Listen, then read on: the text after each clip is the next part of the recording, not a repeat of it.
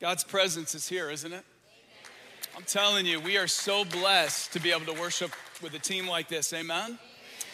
And yeah, let's give them a hand, give God a hand. I don't want to ever take that lightly, that we get to experience God like that together. And I think that was a good word, right? We don't want to just experience God, we want to be transformed by God. And that's what he does, right? He's a God who transforms us. He renovates us so that we can radiate, that we can shine the light of Jesus to the people around us. And over the last few weeks, we've been in this series, Renovate and Radiate, and we've been in the book of Nehemiah. First week, we looked at God problems. What are the issues in our lives? For Nehemiah, he looked and learned that there was actually walls broken down 900 miles away that were keeping his people, the people of God, from being able to be protected, to receive the presence of God, the provision of God. As he engaged in prayer and heard from God, God birthed a vision. That vision landed him in front of a king. That king, who did not necessarily support God's people up to that moment, suddenly wrote the check and suddenly provided, and they began to move back some of the people to Jerusalem to do the work. Last week you heard a message called All In. And I'm telling you, our church, God is doing something here.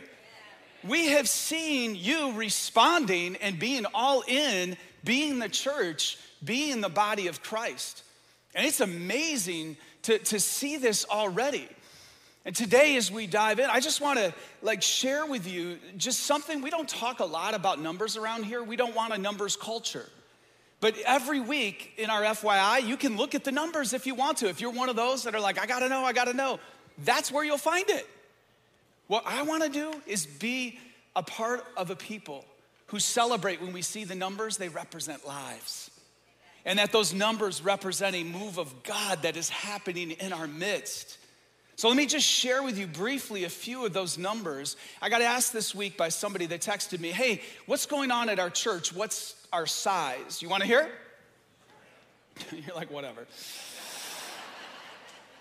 So the weekly attendance has been around 900 or so for the last month or so. About another 250 online. Hey, online, we love you. We also have about 500 in weekly discipleship during the week. Kids, youth, men's, women's, life groups, all the things. That's amazing, you guys. Amazing what God is doing with that. We've got about 230 on average weekly serving. And in all of that, there is life transformation happening. So last Sunday, during one of our services, I was able to meet with two of our people that have radical stories of God's transformation. In fact, this Tuesday at 4 o'clock, we're baptizing both of them. We're not waiting for a church-wide baptism because God is doing something now in their lives. And as I met with them and walked them through baptism and heard their stories, one of them, both are boomers, by the way. We're a multi-generational church, amen? Okay, so boomers, this two life change stories. You're never too old or too late for Jesus to do something. And it's never too early either, right? Gen Z, Alpha generation, I think is the younger generation. We believe God can do them, work in them as well. So these two stories, one of them has been for more than 40 years a part of the Muslim faith. and has come to Jesus and is ready to share that with friends and family. And so again, if you're not doing anything Tuesday, come support, be a part of what God's doing. We'll be at JC Park at 4 o'clock on Tuesday, weather permitting. And it's paradise, so weather will permit, right? The second story is somebody of a similar age and stage that grew up in the Catholic faith, de-churched with a lot of church hurt, a lot of stuff that had happened to them by people. And then as they came back and saw who God is and who Jesus is, and as the people around them started to witness to that reality, he's given his life to the Lord and surrendered. And we get to baptize him on Tuesday too. Isn't that awesome? I mean, let's celebrate what God is doing and the fact that he is moving, and there is and are things to praise him about. Now, in this series, we've had 3 tools. We're gonna put them up for you that we wanna make sure you never miss. First is Ramsey Plus. If you're here for the first time today and you haven't heard about it, or you've wasted the church's money by not signing up for an account yet. Oh, you didn't hear me tell you that? All of us get Ramsey Plus for free. These cards are by the doors. There's a bundle of 10. We would ask that you activate your account. Don't waste our money, right? In there you have Financial Peace University, you have the Every Dollar Premium app, you have tax software, and then there's 10 of these that you can then share with the Treasure Coast. Pray about it, invite people. I've said it before, if you leave these for a server, leave a generous tip too, all right? Man, y'all are too serious today. Second thing is our facility life cycle plan. If you scan that QR code, it'll get you there. That's really a detailed view of what is happening here at our facility. We're blessed with the building, but we've got a facility that's 22 years old, and we want you to be aware of where things need help. And we begin praying and believing for what God wants to do. And then the third is our Renovate and Radiate booklet. Every week there's an exercise that actually leads you deeper with what we're learning in the messages. So with that said, today the title is In It to Win It. Can you say that with me? In it to win it. What does it mean for you and I to be in it, if we're gonna be all in, to also win? And God's view and version of winning is often different than ours. Can I get an amen? And as we look at this, I need to actually step back from the book of Nehemiah to give you a broader biblical framework for this. And as you think about what does it mean to win, and as I said, it doesn't always look the way we think. I'm gonna take you back in memory lane for a minute. When I was in high school, I played a few sports, but one of my favorites was football. And I played 3 years of varsity football for my school. And 3 of those years, I was both sides of the ball, but I only started on defense. If you don't know what I'm talking about, that's okay. It'll make sense in a minute. But I started as a linebacker for 3 years. And in that, there was 2 years that I played on winning teams. 2 years where I played on that defense and we had a winning team. In fact, both of those years, part of why we had a winning team was we had the best defense in our entire region. Take like a 90-mile or 2-hour radius, and we actually statistically had the best defense. Now, that was really great until we got to my senior year. And my senior year, we had the worst defense. Everybody had graduated, but me and a couple of my buddies. And I'm telling you, we went from holding teams to from 6 points a game to giving up a couple games 50-some. Yeah. And I'm really competitive. So that was hard. And I'll tell you what, that year winning wasn't in the statistics. It wasn't in the wins and losses. It was in the character development that at my young age, God started to put in me, humbling me, my teammates around me beginning to grow. You see, when we go through adversity, there's a way to win in it. There's a way that God shows up and actually we can win even though it doesn't look like we're winning yet. You see, when we go back throughout Scripture, John 10:10 says this. It says that the thief comes only to steal and kill and destroy. I, Jesus says, came that they may have life and have it abundantly. there's two important realities there. One is that we have an enemy that is out to steal, kill, and destroy. And many of us know that, right? It may not be a football field for you, but it's the battlefield of life. And you've been losing some ground because you know there's an enemy trying to steal, kill, and destroy. Anybody? But Jesus says, listen, I've come to bring abundant life. And one of the places that we begin to see what that abundant life looks like in Scripture is actually in the book of Ephesians. I'm gonna just give you an overview. Again, I gotta set the context so you understand biblically and theologically what we're gonna look at in Nehemiah. So let me walk you through this. In the book of Ephesians, a man named Paul that had been radically against Christ's church has a transformation. He's now following Jesus and making him known, and he writes this letter to the church in Ephesus, a church that has been given the power over death and over this enemy, but is also experiencing blowback at times and warfare all around them. So in Ephesians 1, as he writes this letter, it's such an encouraging book, by the way. So I'm gonna do this in like 2 or 3 minutes. I would encourage you to read it this week, okay? So Ephesians 1, he says, this is who Jesus is.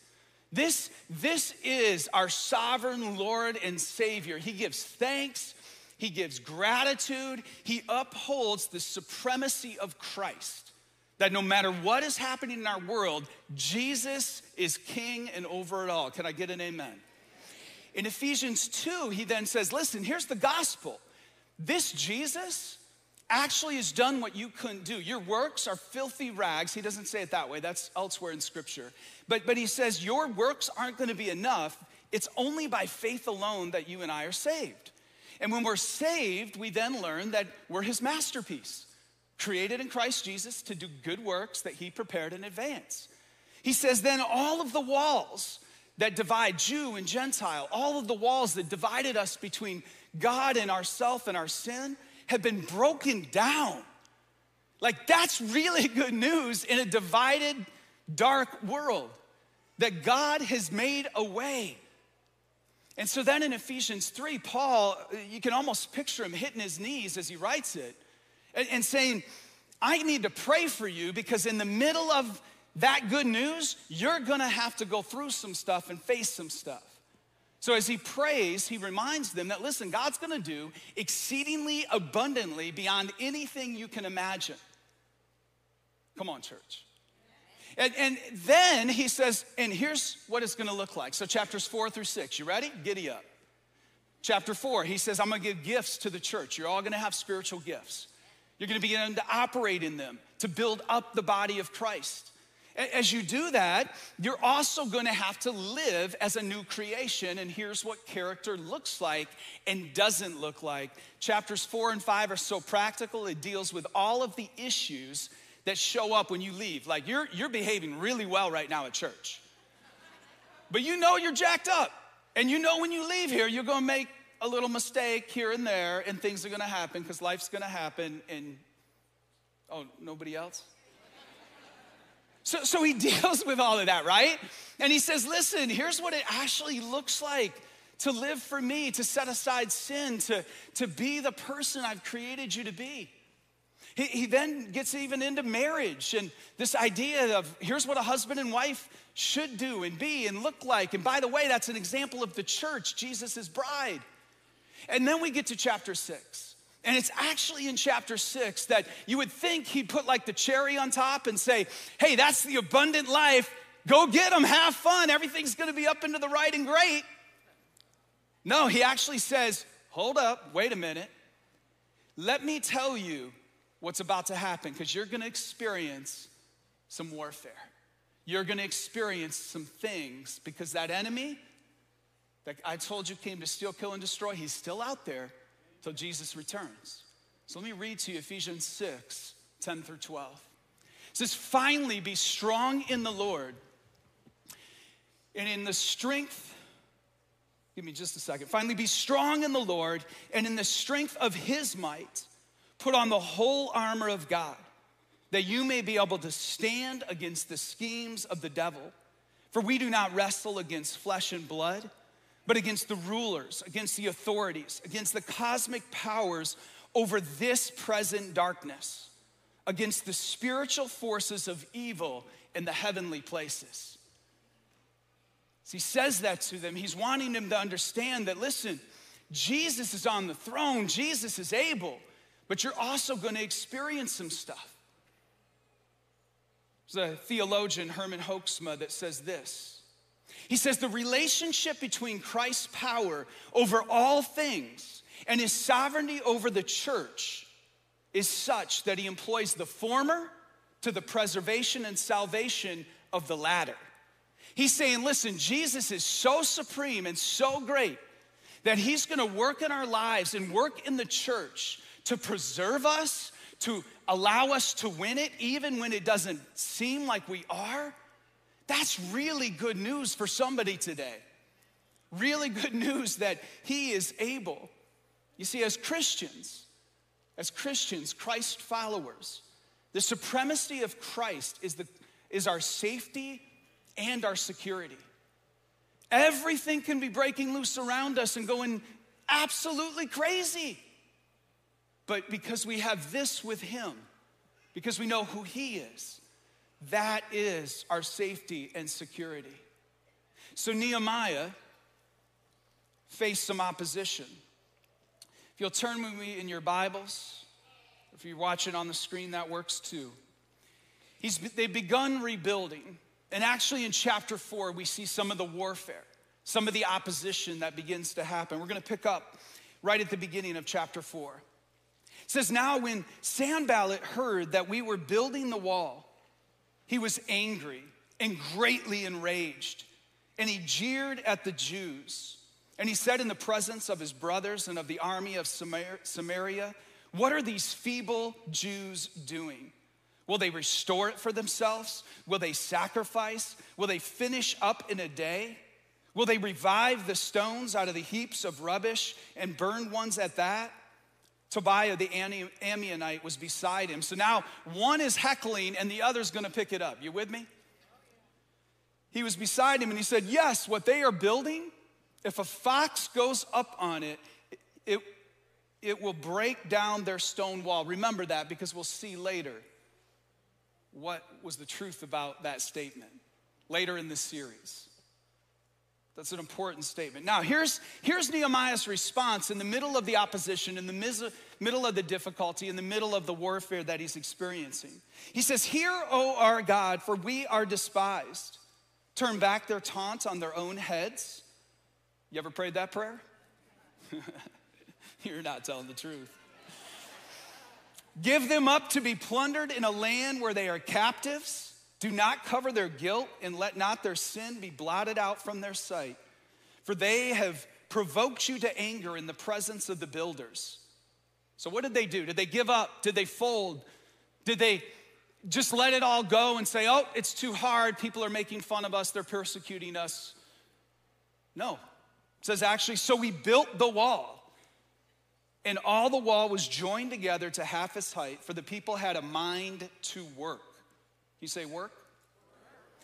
But when Sanballat and Tobiah and the Arabs and the Ammonites and the Ashdodites heard that the repairing of the walls of Jerusalem was going forward and that the breaches were beginning to be closed, they were very angry. And they all plotted together to come and fight against Jerusalem and to cause confusion in it. Sometimes we don't realize that the warfare behind that person that's opposing us also has a spiritual component, an enemy that's using them to try to get us off track, get us discouraged, get us divided, get us away from doing the very work and fulfilling the purpose that God has called us to. It says, and when we prayed to our God and set a guard as a protection against them day and night. So as we unpack this today, first off, when the battle intensifies, the battle was intensifying for Nehemiah. You're gonna have a battle. You might be in it now. If not, follow Jesus and it's coming. Because it will happen. Scripture teaches and shows us that. So when it intensifies, we must be more intentional to win it. That word intentional is critical. There are things that have to change, and Nehemiah demonstrates it. right? He demonstrates an intentionality with the intensity around him. Rather than trying to engage in all of it all the time, which would wear him out, which is part of what the enemy was trying to do, he gets really intentional. There's a couple of things we see there if you're taking notes. The first, the enemy uses anger, fear, distraction, and discouragement to create doubt and division. Sanballat, Tobiah, the others. Actually, in verses 1 through 3, it says that he was angry. There's a progression of this because we saw Sanballat earlier in Nehemiah 2. He had got bitter and angry. Now he's at a place of rage. You ever met somebody who just seems to go from 0 to 60 and then 0 to 100 and you're like, whoa. Okay, it doesn't happen overnight. Sometimes it can, but more times than not, there's a buildup. And here's Sanballat demonstrated in anger that the enemy is using. Some of us need to deal with our anger inside right now. Some of us need to pursue God and pursue maybe a good counselor to work through some healing, to allow bitterness and things to be rooted out of our life so we don't become a tool of the enemy. Because that anger began to overtake him and he began to act out. The enemy was using him to cause the people to be afraid and try to distract them and get them off course. Maybe you're experiencing that, right? Sometimes it's through social media. I mean, anybody else know, like, social media is filled with a whole lot of stuff and no filter?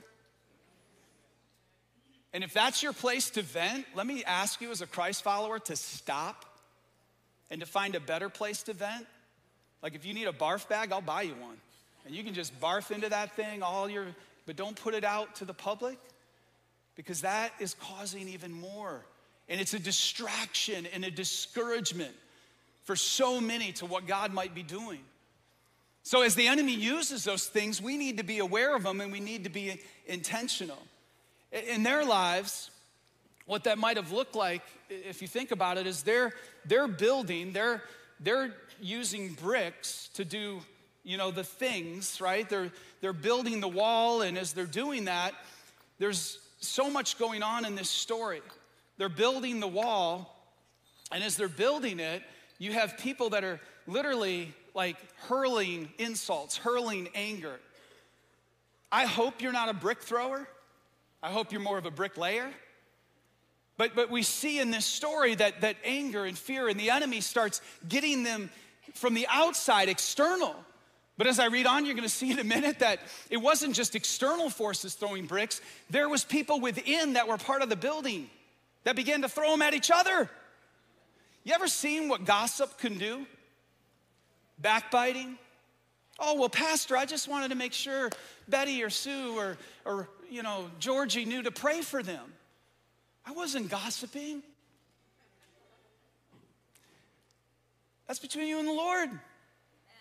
I'm just saying, pray a whole lot more and talk a whole lot less. Because the enemy has a way of using this stuff to distract, to divide. And here's the thing, when you begin to understand this, you realize the brilliance of what Nehemiah was doing. What was he intentional with? Nehemiah was intentional by focusing on God, having crucial conversations, and setting healthy boundaries. We're just going to leave that up for a minute. There's a clear focus on the covenant-keeping God throughout Nehemiah. This God that keeps promises, keeps the covenant. So Nehemiah, in the face of the intense warfare, he begins to focus on God. Some of us need to refocus on God in this season. Put him first, set aside the other stuff. Trust him more. Have crucial conversations. What does that mean? Sometimes we got to sit down with people, not talk about them, but actually talk to them. Oh, you didn't hear that. Not talk about them, but talk to them. To have hard conversations, what I'm calling crucial. Nehemiah did this. You'll see that Nehemiah engages them. He engages the people after engaging God. Later, he actually is going to set healthy boundaries. Some of them we just heard, right? Like they're doing the work and saying, no, we're not gonna listen to you right now. We're not gonna fall into the traps. Later in Nehemiah 6, he'll literally say in verse 3, I'm doing a great work and I cannot come down to meet with you. What is he saying?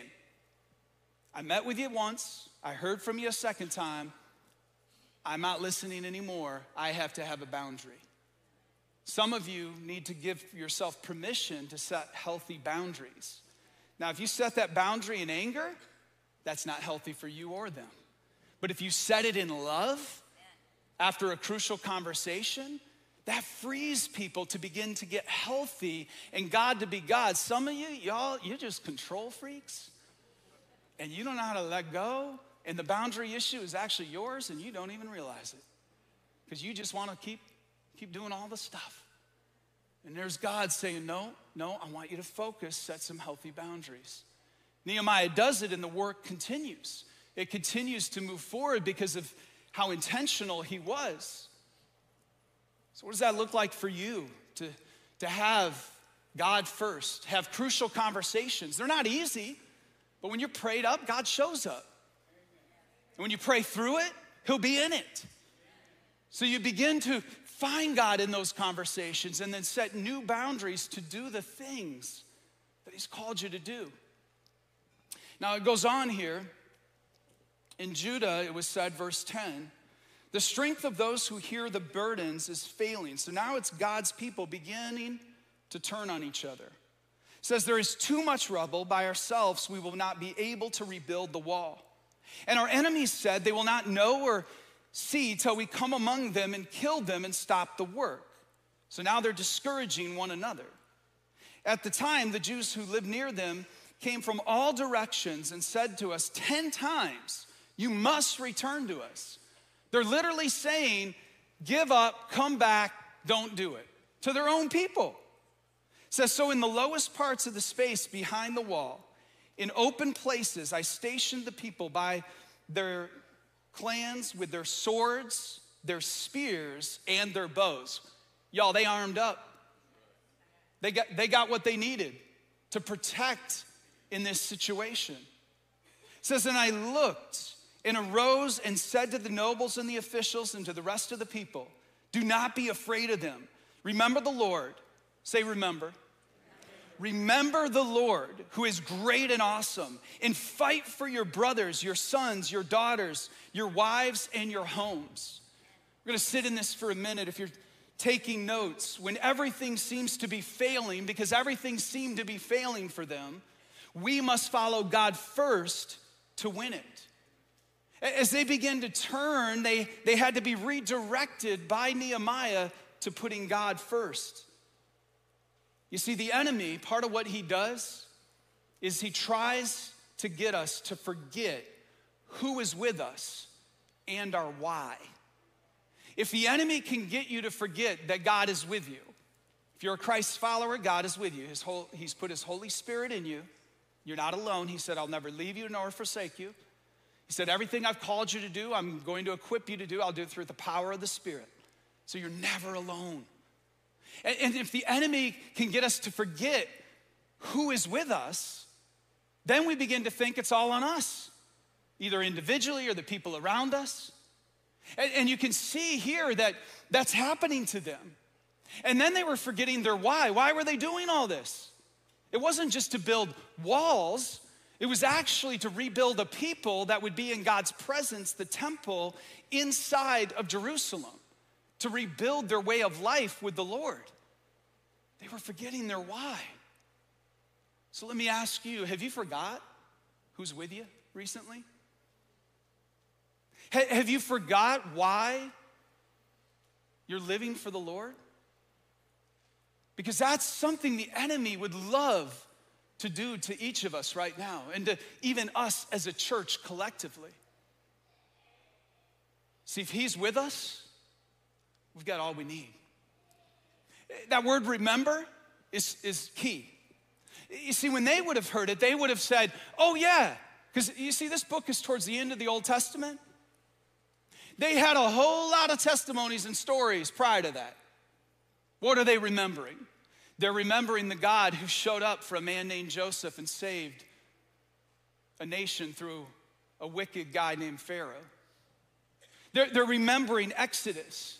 And then the fact that God actually in Exodus 14 says, be still and I will fight for you. And he parts the sea and drowns their enemies. They're forgetting that in Deuteronomy 1, God says, listen, I'm with you. Be courageous. Have courage. I'll fight for you. They're forgetting that in Joshua 1, he says the same thing to that generation. That listen, be of great courage. Follow me into the promised land. I will fight for you. And every time God did it. Church, we serve a God that we need to remember. We need to remember how awesome he is, how great he is, what he's capable of. I don't know what you need, but if you'll bring it to him, he may not solve it right away. He may not solve it on your timing, but I know you can be in it to win it in those hard spaces, in those difficult places when you remember who he is and why you're doing the things you're doing. You see, throughout Scripture, we see that potential setbacks become set-ups when we see them as an opportunity to go deeper with God and with others.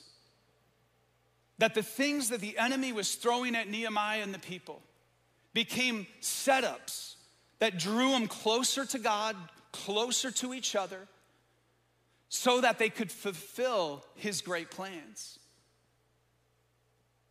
If that isn't our strategy, when things get tough, we will fail. But if we understand that in the middle of the mess, because let's be honest, life happens, right? Life happens. Some of you know that life has been happening to my family over the last couple of weeks. And I don't bring this up for any other reason than to let you know that as life has happened to our family over the last couple of weeks, I'll just give you the Cliff Notes. 3 kids with the flu. My mother had a stroke event. My dad had a scheduled knee replacement. My grandmother fell and fractured her elbow. My son hit an animal early in the morning. So that was the easiest one. Like his front bumper smiles right now. And he's going to keep grinning for a very long time. But as all of these things have happened, right? I've had to step into that and my family has had to step into it. But you know what?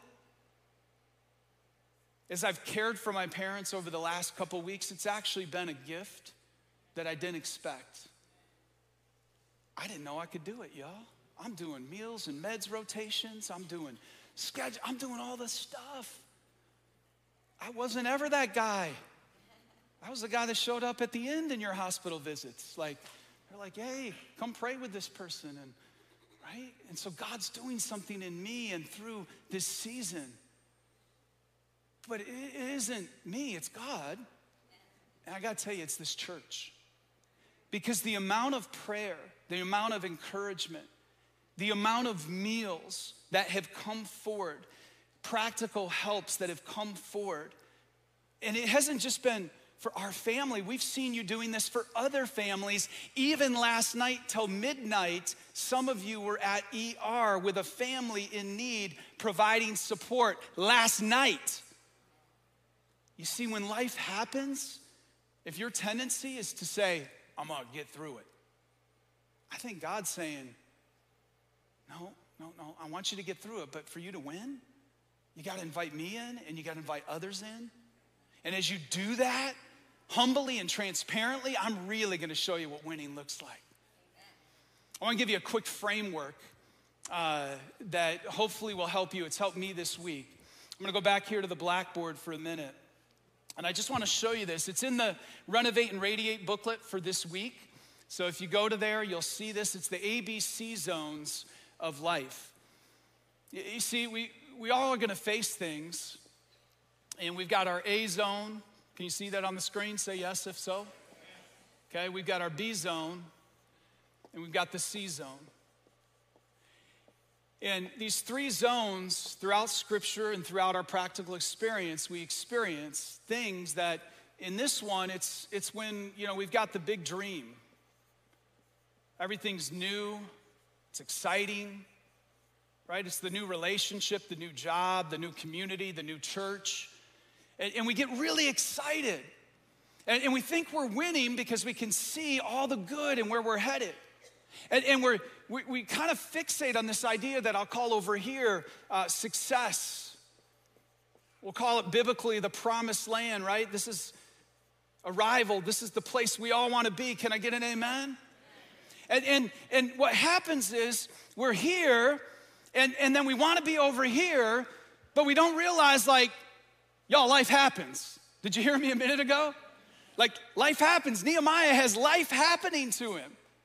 And there's a decision they have to make to keep going, because in this space, when life happens and we face difficulties, some of those, like, let me just tell you, the devil isn't behind every dumpster, okay? We don't need to blame it all on the enemy. Some of it's just life. But there's also sometimes an intensity behind things that is what the enemy is trying to do. Does that make sense? So in there is warfare and things that will happen, an enemy that's trying to get to us. And we want to be here, and we love this season, but it's actually in the B zone where maybe things even go down and get more difficult. That V there is because I believe that's the space we're supposed to be worshiping. The space that we're supposed to be letting go and saying, God, I don't get it. This doesn't make sense to me. I don't know what you're doing, but I trust you. God, I don't know what is happening. I can't understand this, but I'm gonna trust you to grow my character, to develop me. You can grieve in that space. You can lament in that space. Y'all, I've yelled a little in the last 2 weeks. I've cried a little in the last 2 weeks. I've cried today. I was actually praying, God, am I gonna get through this message? I've laughed in the last couple weeks. All of the emotions come in submission to my worship of God and saying, God, here I am. I don't get it. I don't know what you're up to, but I'm gonna trust you. So here's why this B zone matters so much.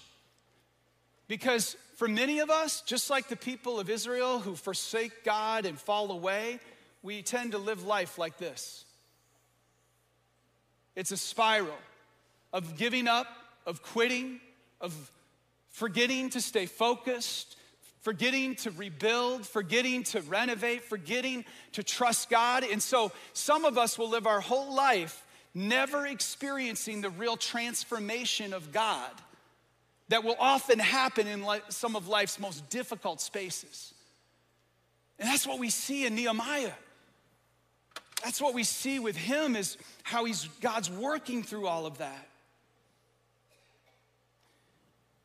To lighten it up for just a minute, I got to share this story with you.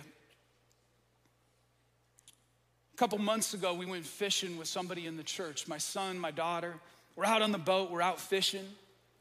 And y'all, we're learning to fish in Florida. We're enjoying it, it's fun. I wouldn't say my family are actually that good yet. In fact, between one of the three family members, we lost a fishing rod into the water that day. So just owning my stuff, right? I won't tell you which family member, but it wasn't me. So that rod gets lost, and our boat captain and fishing guide, in a small way, because sometimes it's big warfare in B zones, sometimes it's just little tests. I believe this was a little test because, let's be honest, $200 rod goes under the water, right? You still love Jesus in that moment? And I'll tell you what, this gentleman did. And he handled it so beautifully and so well with my family. It was almost as if he had been through a B zone or a moment before, and he knew that what this meant was God was gonna set him up for something else. So last Sunday, I'm here. He comes, shows me a picture of the first catch on the new fishing rod. And I gotta show you this fish. Y'all, they don't play. He said it was the very first sailfish they had ever caught. Very first. It came out of a bee zone. Might have been a little bee zone, but y'all, some of those little bee zones, y'all are failing the test. You're not looking to God to transform you. And he's like, man, I got a sailfish for you, but you just keep quitting and freaking out and acting like a fool. I'm saying all the things today. So let's bring this to a place of response, right? I'm going to move us to a place of response because Nehemiah, towards the end, the people are rebuilding. They're picking up actually a couple of things. I just want to tell you about it and walk you through it. They're actually, in one hand, picking up the shovel to do the work. Oh, this is going to be fun. And in the other, they're picking up their sword and their weapon, okay? And as they do this, at the end of Nehemiah, if you could put chapter 4, the last few verses up. I know I've skipped some things. I'm watching the time. Please go to the end. Not the next step questions, but the end of chapter 4. I think it's 21 through 23. There you go. So you have this moment at the end of Nehemiah where throughout it, he's saying, listen, we're going to work and we're going to have our weapon. And in this tough space, we're going to do what God has called us to do. And it was actually as I was reading this and thinking it through, that it was verse 23. Let me read it to you. So neither I nor my brothers nor my servants nor the men of the guard who followed me, none of us took off our clothes. Each kept his weapon at his right hand. And what stood out to me was this idea that Scripture says we're clothed with Christ. That you and I are to put on the armor of God. That when we do that, we can stand in the adversity. We can be in it to win it.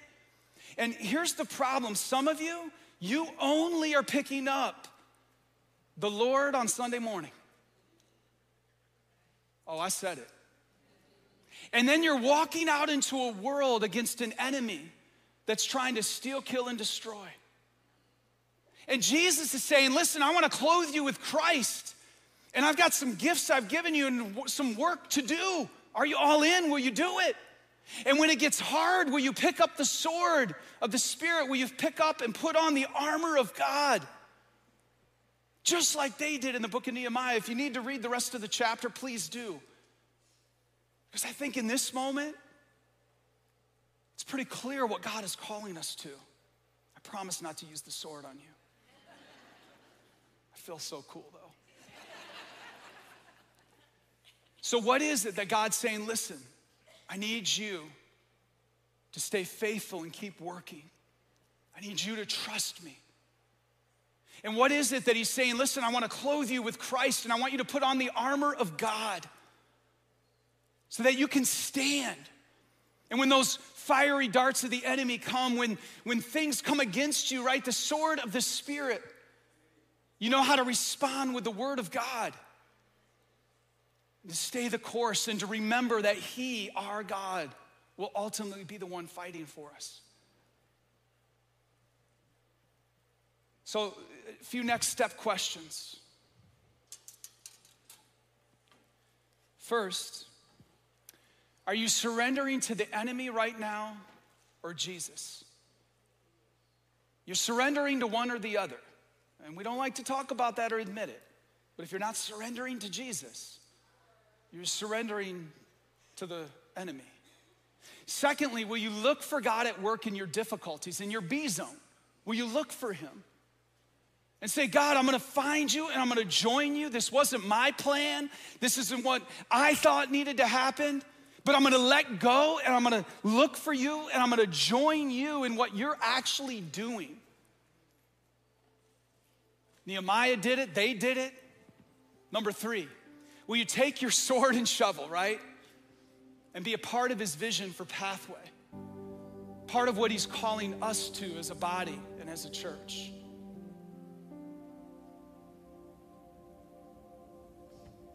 I want to read to you Ephesians 6 in a minute and lead us into a time of responding.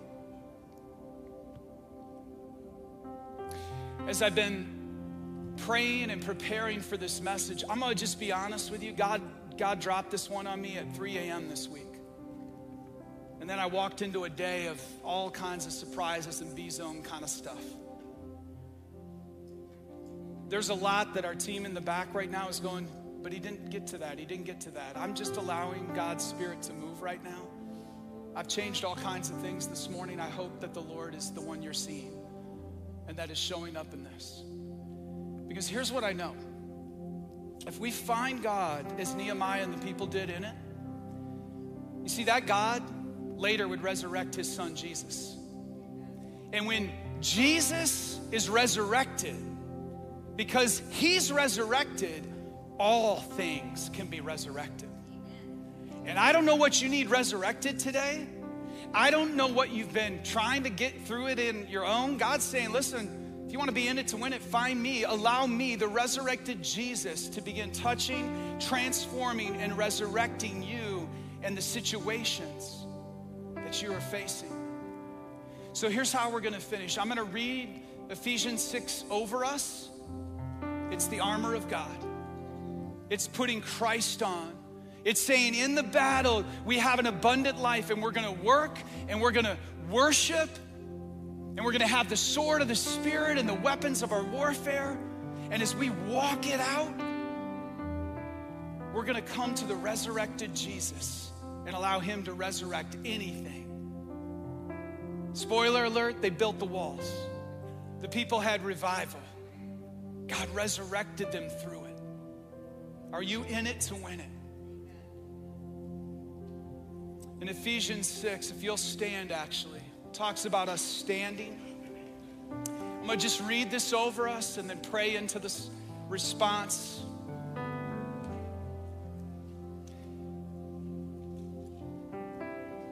In verse 13, it says, therefore, take up the whole armor of God, that you may be able to withstand in the evil day, and having done all, to stand firm.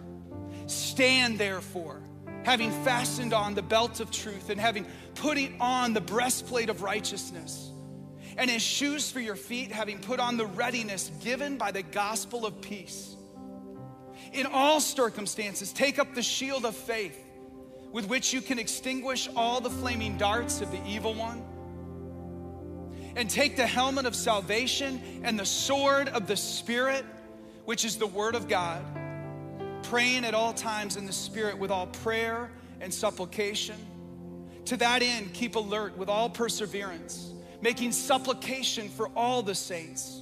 And also for me, Paul says, that words may be given to me in the opening of my mouth, boldly, say boldly, boldly to proclaim the mystery of the gospel, for which I am an ambassador in chains, that I may declare it boldly as I ought to speak.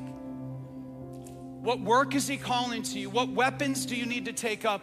Will you put on the resurrected Jesus today? If you don't know Jesus as your Lord and Savior, we want to invite you to come forward. I'll be up here. I would love to pray over you, pray with you. Our team, prayer partners are here. Maybe you know Jesus, but you need him to resurrect something. Don't stay in your seat. Don't just have an encounter, have a transformation. Come forward.